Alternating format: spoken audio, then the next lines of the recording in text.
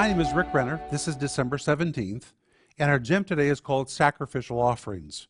And our scripture is Luke 21, verse 3, where Jesus is describing a poor widow.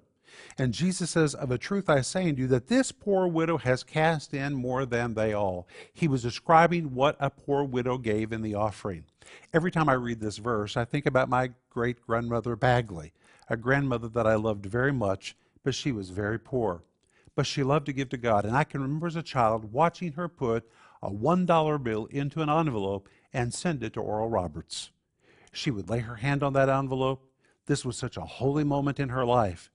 And the $1 didn't seem like a lot compared to what other people could give. For her, this was a great, great sacrifice.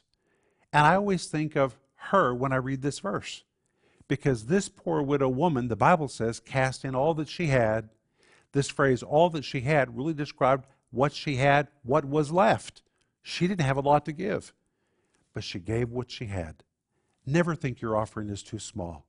Give what you have. Jesus sees and Jesus understands, and He'll bless any sacrifice you give for the work of God. That's what I want you to think about today.